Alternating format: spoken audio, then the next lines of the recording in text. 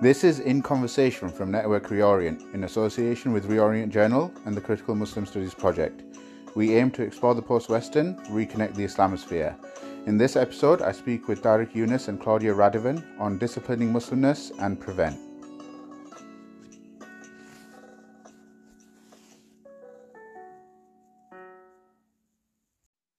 Assalamu alaikum, everybody. Welcome to another episode of In Conversation.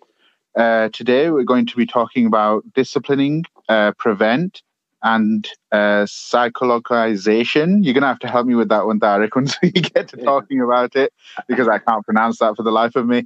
So I have with me first, as I've already mentioned, Dr. Tariq Yunus, who's a lecturer at the University of Middlesex, and Claudia Radovan, who is a teaching fellow at the University of Leeds. And we shall be discussing these issues together, hopefully. And I feel that these issues have come back into the spotlight. Not that prevent is never in the spotlight, but they've come back because of a series of events that have occurred. So some of which we may touch upon, but I think the main thrust of this will be disciplining and a word that Tariq uses.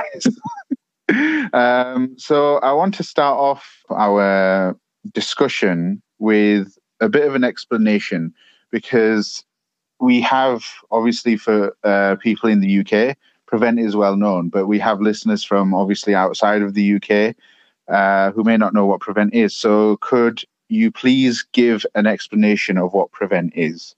So it's interesting. I should mention, I think some people in prevent are often very attentive to how those who are critical of prevent define prevent. So sort of giving the official definition of prevent, for anyone who doesn't know it, prevent is a policy that in the UK whereby public bodies such as hospitals, universities, even nurseries have a duty to identify and report, to have due regard in identifying and reporting individuals they suspect might become terrorists in the future, or another way to say it, to be vulnerable to radicalization. And so every institution has this responsibility of being able to demonstrate that they're fulfilling this duty, and there's actually consequences when institutions are not fulfilling this responsibility. But essentially, it's responsibilizing all staff who are working in public bodies for them to recognize in themselves through training that they should essentially keep their eyes out for people who they think might become terrorists in the future, and to report them accordingly. Okay. So what I want to move on now is to one of the main themes of this podcast episode, and that is of disciplining. And it's often been said in many academic and even non-academic circles that prevent, or even CVE as it's known elsewhere, is a tool of disciplining. Now, what does that mean to you both? What does it mean to say that prevent / CVE is a tool of disciplining? I think we can look at both sort of very broadly in terms of, one, how it affects people subject to the remonstrations of prevent and CV methods more broadly, but also how it affects those who now have a legal duty to carry it out. If we look at prevent and the way it sort of engenders a climate of self-regulation, it's almost like the panopticon. People are aware, individuals are aware that they are being observed for the statements they say, for changes in their behaviour and so on. And it can lead to that kind of self-regulation, because people are aware of the effect of what they say in the classroom, for example, in the context of education, what they might say in a lecture situation, but also the kinds of political activism that they may want to get involved in. And it can affect those actions and statements. But it can also affect those who have to carry out prevent. It's one more burden on already heavily burdened public service employees, particularly in healthcare, education, and the like. But as a pre-crime approach, it's not working on evidence as such. It's working on so-called intelligence. So people, there's that kind of fear. It's quite a coercive fear that things that they say might be taken as an assumption of potentially extremist views. So it's quite dangerous in that sense. Okay, Tariq, do you want to talk on that as well, the disciplining? Yeah, I mean, I think Claudia really hit the nail on the head. I think there's an interesting sort of intersection between sort of being disciplined and self-disciplining, and I think sort of Claudia is mentioning both. But in a way, you know, if we were to sort of navigate the two, I think that's the space between the two is really where I'm trying to fit in terms of my work. But just to say it broadly, we see how Prevent does hit both, right? There's an element of being disciplined, especially as Claudia mentioned, let's say if there's any points of activism, especially Palestinian activism or other forms of activism, which are very overtly disciplined, right? So there's overt processes of being told how to speak and the ramifications of speaking about certain issues incorrectly. But then sort of that self-discipline, which comes in whereby, you know, there's that gaze that is sort of the sort of ideal Muslim or ideal citizenry that's expected from us. And I think it's really great to sort of bring those two together at the same time.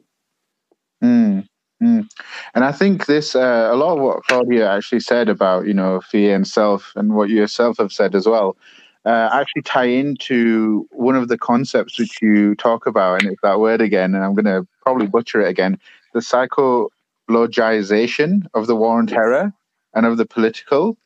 I just want to ask, what do you mean by this? So psychologization comes from, you know, there's a sort of history of researchers and scholars who've written about how, especially through modernity, in modernity, issues, be they social, be they political, whatever it might be, we have a way of medicalizing them. So illness becomes this grand metaphor for everything in life, and it belongs within, I think, these sort of liberal capitalist society whereby everything is so like hyper individualized. But in a way, it also speaks to how through this individualization, you know, we can think about sort of the management of populations. If we think about, you know, Foucault and you know, biopolitics, things like that. But to sort of bring it back maybe in a way that's a little bit more digestible, psychologization is just a way of speaking about how social or I'm here talking about particularly political issues are sort of rendered onto the individual. And I think what's really important about when I'm talking about psychologization, I'm ascribing it really to modernity itself. I'm saying that societies themselves are highly psychologized. And Prevent is not doing, when Prevent is trying to prevent violence, you know, and it's focusing on the individual processes of vulnerability, you know, kinship, friends, you know, it's just sort of focusing and revolving around individuals and using these highly psychologizing, like we call it psychology talk, right? Oh, you're sad. If you're so sad, or if you're angry, you know, you're more susceptible to like that ideological virus. So Prevent is not doing that. Prevent is simply, in a way, it's speaking to that. It's speaking to a discourse which already exists, whereby we all already psychologize issues almost automatically, so to speak. And so Prevent is speaking to that. And so that's I think one of the ways that Prevent is able to make that responsibility for the public staff to make it palpable is through psychologization, because it's rendered benevolent, right? This process psychologization, or someone might be vulnerable. So there's this element of benevolence, right? Like everybody's a good guy, you know, and or a good girl, right? Everybody's good essentially, and as long as we're all sort of looking out for each other, then that's sort of what we should be doing. But it also then reproduces this idea of threat, of terrorism as almost like this virus is sort of being passed around. And in doing so, it really sort of depoliticizes the very issues of violence. It takes away from the, what potentially political violence might really be about, because it just renders it as an issue of individual vulnerability that we have to protect ourselves from, by developing our resilience to viruses, etc. Okay. Would you say then, that, and obviously this is a question to both of you again, would you say that then this speaks to the tendency, shall we say, amongst those who support Prevent to kind of dismiss grievance culture, as they call it, where it's kind of, there is nothing, it's nothing to do with all of that's going on over there. It's just simply, as Darika said, this virus that we just need to stamp out. Could either of you speak on that? I can leap in if it's all right. When the policy was made a legally incumbent duty, there's actually large swathes of the policy that specifically deal with grievance in inverted commas, because the way that the policy is written, it sort of dismisses genuine grievance. It speaks about previous issues with the policy in terms of how people felt the Muslim community was being targeted, and it's very dismissive of these. And there's various sections that talk about perceived racial grievances, prejudices, and so on, perceived religious prejudices, as in sort of, this is before the definition of Islamophobia was kind of underway, but it's basically saying that Muslims that feel targeted by Prevent as a result of being Muslims, their grievances aren't real. And it's very dismissive in that sense. And I think when you have that quite literally written into the policy, the people that are very supportive of Prevent, the people that are supposed to then carry out this duty, it doesn't really set very good ground to do anything but dismiss grievances with the policy itself.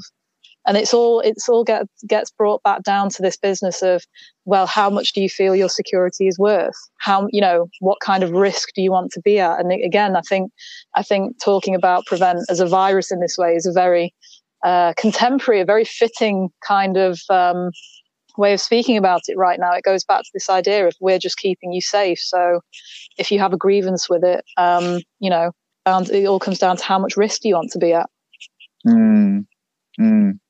Okay, interesting. I want to go back to, I think that was a bit of my own kind of offshoot, as it were. But I want to kind of go back to, Claudia, what you were talking about the panopticon pre-crime and fear. And I kind of want to link that together with what Darika was saying about the psychologization. I got it right. Okay. Of the political and war on terror. So I just want to ask both of you, is it the case then that the psychologization of the war on terror, Prevent, etc., actually affects both sides of the equation, so to speak? So those whose duty is to report and those who are reported. Would that be something that would be a good understanding, so to speak, as far as good goes? Tariq, do you want to go? I feel I've waffled for a bit. I mean, just so I understand, you mean in terms of the responsibility of staff to refer, as well as those who are referred. In terms of, Claudia mentioned the fear of doing something, and I want to link this to the psychology that you were talking about, as in, that it's kind of become an individualized sort of thing. And I think that you mentioned this duty becoming palpable. Yeah. And when something becomes palpable, I kind of take from that there's a sort of fear around it.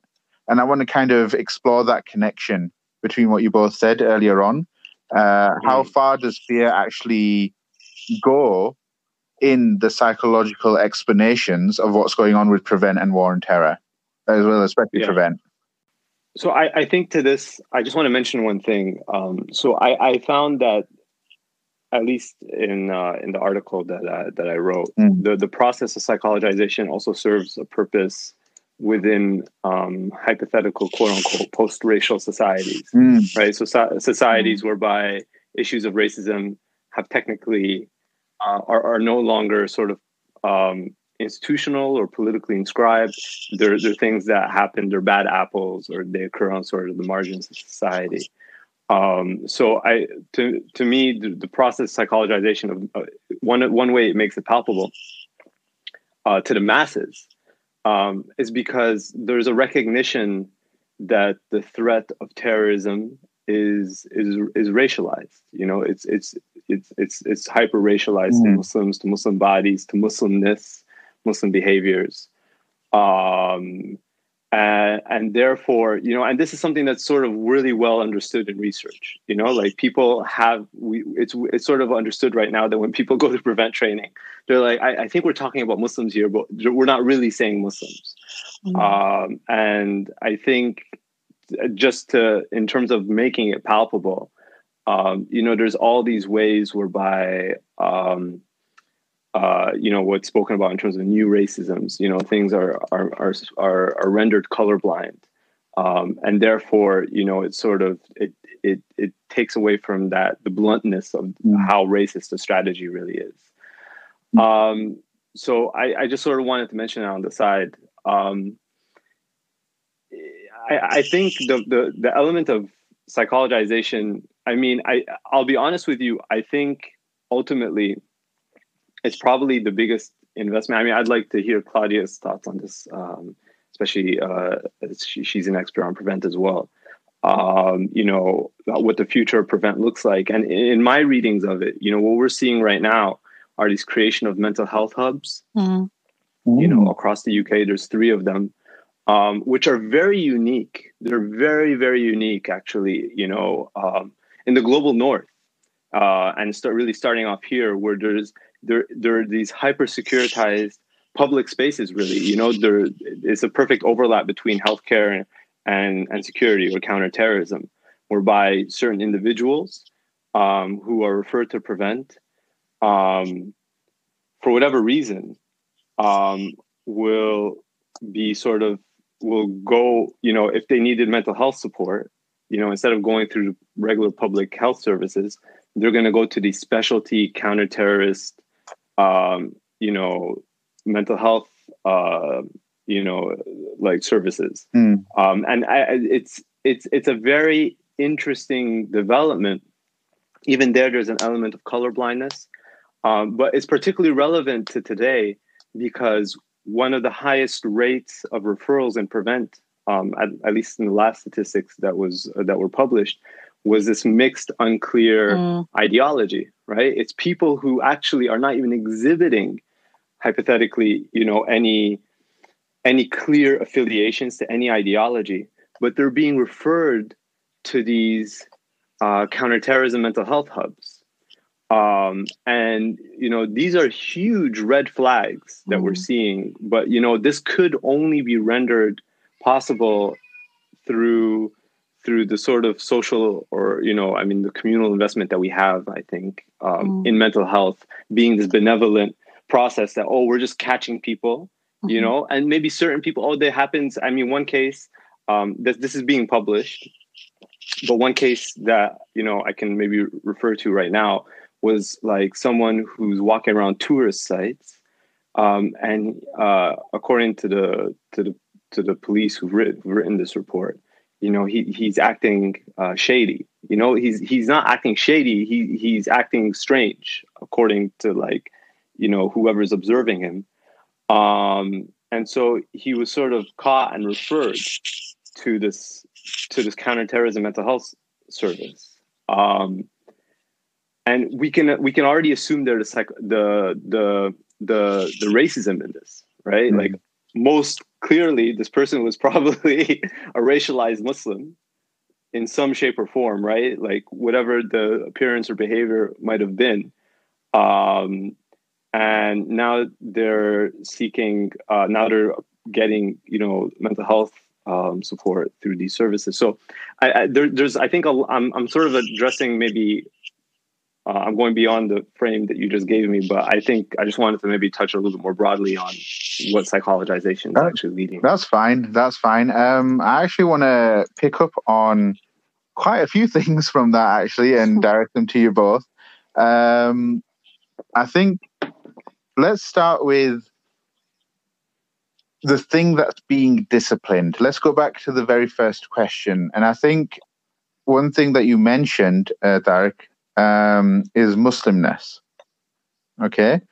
Now, I want to ask you both, because I know, Claudia, you've definitely looked at the Prevent training, and Tariq, I'm assuming you have.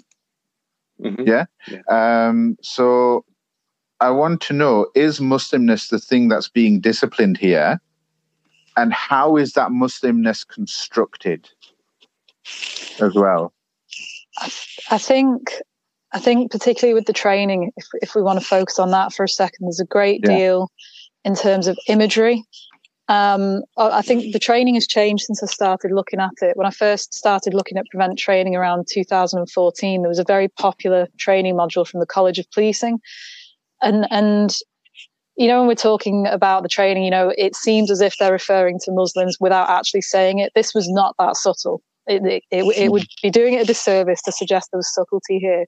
We're talking about the stereotypes of refugees or immigrants trying to achieve citizenship. We're talking about young Muslim male schoolboys. We're talking about young Muslim women in veils. And it was interesting to see, the associations. So beards, veils, eating halal, outward religiosity, etc. And it was sort of the way the narrative in the training was this kind of perceived backwardness that needed correcting. It's that Tariq mentioned the ideal citizen, the good Muslim versus the bad Muslim. These symbols that are seen as a refusal to blend in and homogenize into British culture. Fanon spoke about this requirement to emulate the white man, to fit into this concept of the ideal citizen, to become palatable. And these differences become perceived as dangerous. But what was interesting within the training particularly is the few white examples, for want of a better phrase. They had somebody who was previously in the army. They had someone who was in Combat 18. When they were depicting the majority examples involving Muslim individuals, there was these kind of vague aspects to it. They weren't giving a very full picture, which you'd think for an individual case study. The whole reason why you use it is so that you can delve into these specific aspects. And they always had reasons put down for it that stemmed back to issues with religion. But when they're dealing with the examples involving white individuals, not only was there a great deal more detail, but it always came back to their neighbours thought they were lovely, they had poor mental health, lack of state support, etc. And it was interesting to see how the training very much emulated media rhetoric, especially in the wake of particular attacks, when we see the differences in language and portrayal, how Muslimness is constructed in the media as this very threatening force. Whereas when we've seen neo-Nazi far-right individuals, it can be blamed on their mental health. The recent example with the Metropolitan Police officer, they've inferred that basically his autism is the reason for having joined a neo-Nazi organization. If we look at examples involving Muslims by comparison, it's dangerous religion, monstrous threats, savagery, etc. Even the language with which we talk about Muslimness is different. Sorry, I've gone on a bit there. I don't know if that fit into what you meant, but no, it's fine. It's perfect. I don't know about a chicken and egg, but the training is very reflective of the media rhetoric around Muslimness, and they complement each other somewhat. Okay, interesting. Tariq, do you have anything to add to that? No, I mean that's definitely it. I mean, the only thing I guess I would add slightly is that I think there's an element of ideal citizenry that sort of goes beyond Muslimness, right? Like, I mean, I think the war on terror has sort of evolved, I think, in general, to almost capture, what Mark Sageman calls like the protest class. Like it's like literally anyone who potentially, might be a threat to society, hypothetically speaking, right? But we know that the very notion of threat itself is racialized. Like, that's the point. But the industries that have developed, and all the think tanks, there's so much that's developed through the war on terror, to really, just expand towards everything. And I think a good example of this is how prevent training, it took a sidestep at one point to also include the war on knives here in the UK, right? And so teachers were also being trained to essentially exactly through the same process to sort of identify and report individual youth that they suspect might be prone to like knife violence in the future. And I think it also speaks here to sort of there's a public health element to how this is expanding and the logic of it. But yeah, no. Ultimately, I think what I find is really interesting, especially to what Claudia is saying, given that it's so reflective of like public discourse, exactly the way she explained it. There's almost like this push and pull. I don't know if Claudia would agree with this. Sometimes there's like this push to like try to expand the war on terror or counterterrorism or counter extremism to like all forms of threat, right? Even misogyny, like everything. But then there's this pull, and sometimes I see this, like if you look at some of the reports from Henry Jackson Society or any of the other sort of neocon think tanks, right? There's like this pullback where they're like, wait a second, this is really about Muslims, right? Like stop trying to expand, counter extremism to like all these things. And it's sort of this ridiculous sort of back and forth, which is occurring. And I feel like we're in a stage right now of pull. Actually, we're seeing a pull, I think, a drawback, like in a way that I think they're trying to maybe almost double down on the significance of Islam and Muslimness in counterterrorism. But I don't know what Claudia, what you think about that. I would definitely agree with regards to the idea of a push and pull. I think that's a really good way of explaining it. And I think obviously Tariq mentioned the figures earlier, and whilst we're talking about colour blindness and so on, quite a lot of the individuals, collectives, when they talk about defending Prevent, they refer to the fact, but look, the figures have altered. We refer a lot of people from the far right too, without actually acknowledging the colossal damage that Prevent has done since its inception to Muslim communities. But when we look at the figures, so from 2015 to 2018, we're looking at a percentage of referrals of mostly Muslims between 65% to 44%, versus much lower figures for the far right. It's only from sort of 2019 to 2020, we see the figures equalise at 24%, and then the far right overtakes at 43% to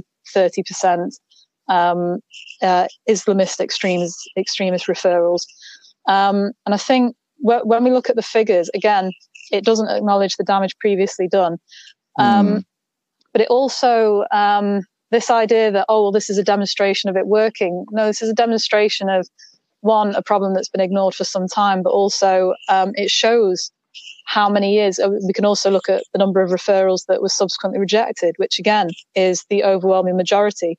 From 2015 to 2018, the percentages, it's around, I think 19% was the most that made it through to the channel panel for referral. So if you think about the huge numbers of referrals that are dropped, again, we're looking at a wake of trauma levied at people. But again, you have these particularly neocon think tanks, some of which have already been mentioned, I'm sure, some of which we can readily imagine, who are in support of Prevent, who say that, again, this is the overwhelming problem. This is the threat. What's the latest one? Islamofascism is this great overwhelming threat that we all need to be protected against. And I think, obviously, we've had the recent race report, the Sewell report, that I think it's been put best by a lot of scholars and individuals of colour, saying that they feel gaslit. It's classic gaslighting. When we compare that to the recent independent, in inverted commas, review of the Prevent policy. Shawcross is reviewing it. If that's not a continuation of that kind of gaslighting, when he's previously made statements that I will not be repeating because they're horrifying, but also he was heading up the Henry Jackson Society, which again has been at the forefront of saying this is a Muslim problem. You know, this is what we need to be focusing on. These are the people that are a threat. So I think that despite the defenders of Prevent, the vanguard of Prevent, if you will, saying that, you know, the policy has been revolutionized. I mean, I had a police officer recently tell me on Twitter that, oh, well, that was out of the 2011 policy document, so it's not as bad anymore. I was like, oh, right. So the years that was in place, we just forget about that, do we? People, by and large, the people that are determined to say that this policy is not dangerous are people that will not be affected by it. I think is the simplest way I can put it. They are not going to be subject to the remonstrations of the Prevent policy, so it does not bother them in the same way. They see it as this is how we keep the nation secure. Yeah, absolutely. Tariq, you want to add to that? Yeah, I mean, I'll just say one thing, you know, to the very last sentence that Claudia said, because I get that very often when I'm talking about Prevent, you know, like, you know, Claudia just made a statement about that other communities are not affected by it. And then people either who are partial to Prevent or working with Prevent, you know, they'll say, well, we're actually really working hard towards the far right, you know, but I think really to emphasize Claudia's point, you know, it's not that, you know, a policy or a strategy doesn't become not racist because white people are captured in it. You know, I think that's something that people somehow can't understand. You know, a policy can very well be racist, even though white people are also caught in it. It's just that their whiteness, you know, the fact that they're white, they're privileged, their bodies are privileged in and of themselves to not be associated with threat, right? Like, this is what makes it a racist policy. They would have had to exhibit some sort of behavior that very explicitly, you know, associates them with a far right organization, right? Like, just a regular white guy who might be exhibiting mental health issues walking around a tourist site might not sort of draw on that representation of threat, right? Most likely it won't. Whereas a Muslim, as we know, Muslims who are either depressed, angry, Muslims who we know also are going through potentially psychotic episodes, you know, like just the fact that they're Muslim, you know, that's how they get referred. So I just wanted to maybe just expand that last point of Claudia, because I think that's really, really important for people to understand. Okay, good. Yeah, I think I also want to bring in Tariq. You mentioned in an article last year the concept of performative colorblindness, and I think we've talked about colorblindness quite a bit already. So I just want to kind of ask you to kind of explain what you mean by performative colorblindness. Yeah, so I mean, I think colorblindness is always performative. Okay. I just thought I would put that word there. It might come off as redundant, but I just wanted to put it there just so there's a temporal element there, like there's an element of time that's involved. Because I mean, I don't know if Claudia can corroborate this in her Prevent trainings, but you know, in the Prevent trainings I had to go through in my research, there was almost this repetitive insistence when it comes to like Muslims that, like, you know, and we see this also in the training slides. So you can also demonstrate it actually sort of black on white in the training slides themselves. But, you know, especially in the rhetoric, you know, it would be like, is someone being radicalized when they put on their headscarf? No, it's not the headscarf. You know, is someone being radicalized when they grow a beard? No, it's not that, you know? So there's this element of always raising this racial signifier and then erasing it, right? So they're constantly raising and erasing the racial signifiers, which associates terrorism, which associates threat, with Muslims. And the reason why they're doing that, obviously, as we know, what the one of the elements of colorblindness is to sort of, wash your own hands from the responsibility of spreading a racist policy. So they're saying, like, look, we're not telling people to go out for people who grow their beards. By the way, when I used to consult for the police a long, long time ago in Montreal, and sort of counter-radicalization became a bigger thing then, there was a training that was being provided, and they explicitly said that Muslims who are growing beards might be vulnerable to radicalization. So I think there is that rhetoric. I find there's always this point between what's happening behind the scenes and what's happening, because that wasn't a public presentation. Mm-hmm. But I think, long story short, I think there's this element of sort of I think the government and anyone working in Prevent, they recognize that threat and terrorism is actually, sort of associated with Muslimness in the public imaginary, in the public consciousness. They know that, right? And so that's why there's like this performative colorblindness whereby it's like, don't go after Muslims. Like don't when you see a Muslim, it's not because they're Muslim. And that's why you have these training slides where it's like, what could be a risk factor to someone being radicalized? They're sad, they're not, they're recoiling towards themselves, they're visiting a mosque, or, they're outside all the time. And then the whole point is to like not checkbox the mosque, right? But it's so stupid. It's actually really, really stupid on so many different fronts, because in doing so, they're acknowledging the racialized association between terrorism and Muslims. But moreover, actually, they actually are completely, and I don't mean to harp on this for too long, but I really, really want to emphasize this point.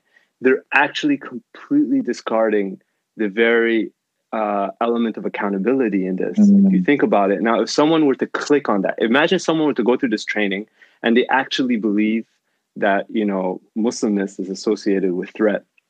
So they're going to click on that checkbox about a kid going to the mosque, which isn't far from the truth, because we know 1/3 of conservative voters here in the UK don't want a mosque built in their neighborhood. So they click on that and they go to the next slide that just tells them, oh no, you're wrong. Being a Muslim or exhibiting Muslim behavior is not a signifier. And then they're supposed to go back to the previous slide and uncheck that and then finish the training, and then they get their Prevent certificate. Wow. Now we have to ask ourselves, is this actually anti-racist training, right? Like, does that constitute anti-racist training? If someone were really truly to believe that, like it just shows how little the grievability of Muslims really matters, right? That there's a potentially could have been a racist. I mean, in a different, let's say in a all of Prevent training is terrible, but let's say in a slightly more ideal scenario, someone who actually check boxes that maybe raises a flag somewhere, in some kind of security system, but that doesn't happen.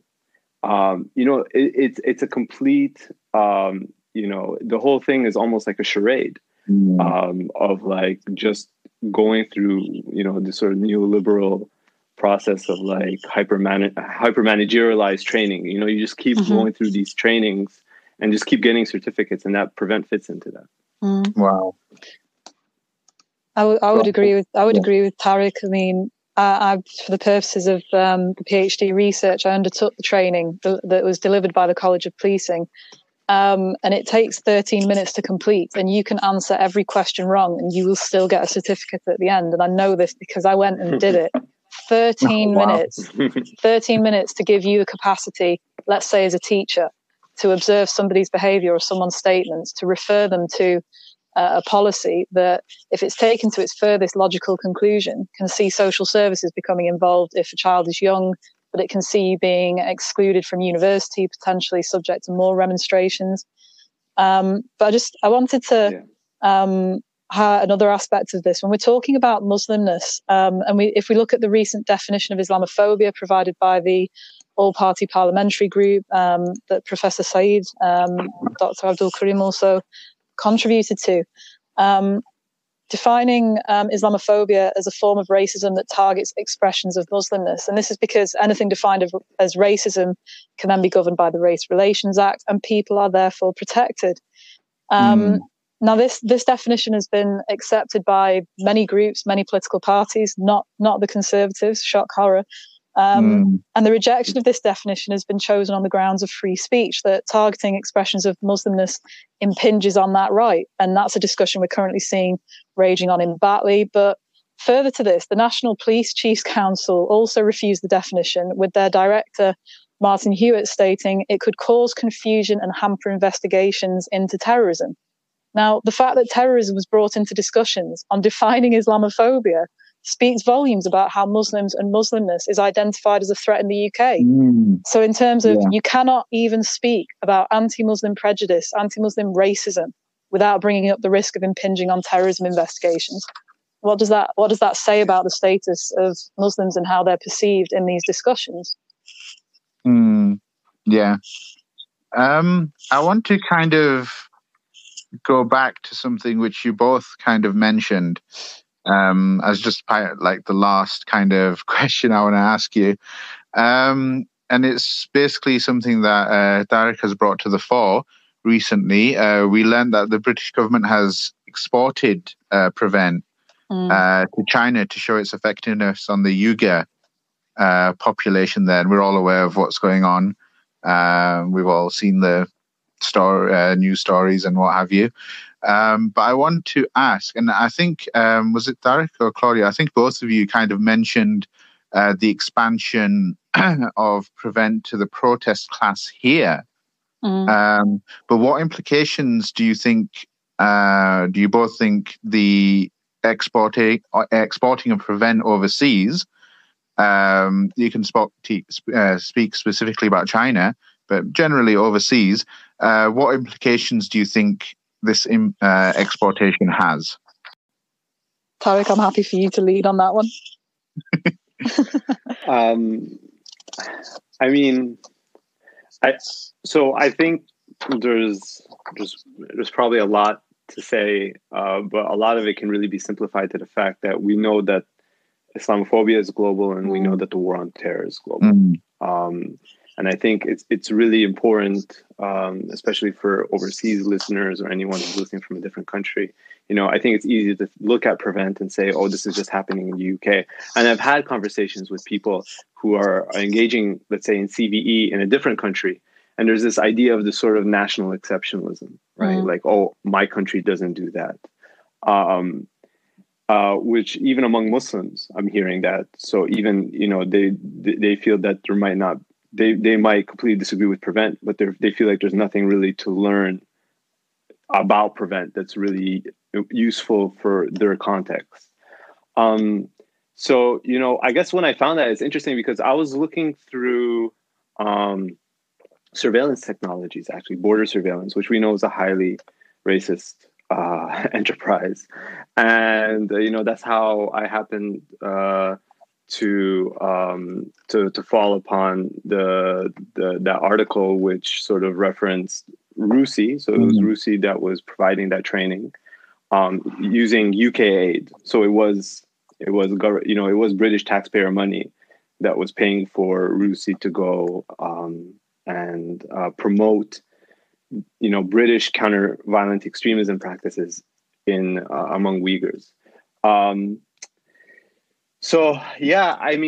We know that security is one of the largest growing exports in the UK, and it's just sort of one of the largest, fastest growing industries, I think, in the world. And I think it's really important for me to say, and I'll just sort of say this in a nutshell, that I think some of the mistakes we might do in talking about Prevent is sort of seeing Prevent as its own thing, rather than seeing it as one part or one manifestation of a global strategy, right? And also not, having to look through Prevent and seeing how it's part of all these other sort of growing, surveillance societies or surveillance technology, surveillance industries, right? That are sort of growing and expanding all over. And, So a lot of sort of discourse when people ask me, do you want to just end prevent? Prevent is really just a symptom of all of these things happening. Even if we were to just sort of stop prevent tomorrow, that would probably do a lot of good. But you still have all these industries that are, flourishing and expanding in terms of, racist border practices. Like, for example, just to say in the UK, you can't really end prevent, but keep the hostile environment, right? Like those two operate upon very similar logics of, sort of othering and racialized threats, and, wherever we want to draw the common ideology, be it nationalism, whatever underneath it.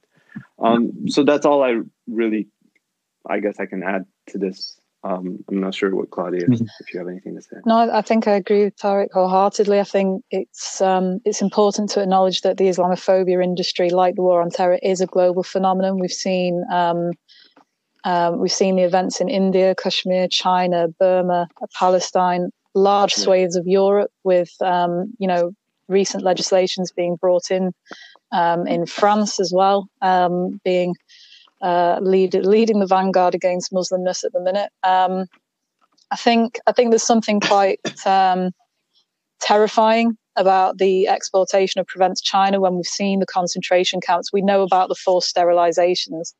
When we consider it's something that I've sort of been speaking on for a bit regarding Holocaust remembrance. The phrase that we always use is never again, never again, never again. Well, it's happening right now. So, it's the discussions about Prevent in China, I think, are horrifying. I think you can make the argument that Prevent echoes former policies of management and control during the colonial era. And you can observe how other countries could take a policy like that and drive it hard in the direction that takes it to its final point, which, you can look at how that can turn to ethnic cleansing and genocide and so on. You're marginalizing a population, pushing it to the boundaries. And if we want to look for a minute just at the effectiveness of Prevent, because as Tariq mentioned, one of the things that we get thrown at us a lot by the vanguard of Prevent is, well, do you just want to scrap it then? What will you put in its place? Well, apart from the fact that there are policies for safeguarding, particularly around things like organised crime and so on, among younger children especially, apart from the fact we have policies of a similar nature already in place and have had for years, the Transnational Institution brought out a report in 2019 finding that there was no empirical evidence to demonstrate that Prevent had prevented a single act of terrorism. But we can demonstrate that the Prevent policy itself has had a tremendously detrimental effect on people who become victims of it. Furthermore, it has become a radicalizing factor and therefore is counterproductive. Statements written into the policy are problematic. They indemnify the government, security apparatus, the police. Despite the recent report that I mentioned in regards to its gaslighting, we know institutional racism exists. And the Prevent policy essentially condemns the victims and denies their experiences. So I think, the exportation of Prevent in conjunction with the sort of global Islamophobia industry, it's become just one more chain on this this unfortunate situation. And like Tariq says, while scrapping Prevent, I think would be tremendous. I think it would be a huge step in the right direction, and I think it would go somewhere towards healing, perhaps somewhere towards rectifying the damage. It's one symptom of a much larger problem. Sorry to go back to sort of the virus analogies, but it's one symptom of a colossal problem that, unless there is some actual impetus towards real change, it's not going to solve the issues. Well, some sobering thoughts there to finish us off. But thank you very much, Claudia and Tariq. It's been an interesting conversation, and hopefully we can have you both on again soon enough to discuss other issues related to maybe Prevent once the independent, as Claudia so aptly put it in quotation marks, once the independent review comes out, we'll probably have a chat then as well. Look forward to it. But thank you very much, both. And thank you very much, listeners, for listening in season 4. Inshallah, season 5 will begin sometimes after Eid. So keep your ears out for that. Okay, then. Salam. Salam.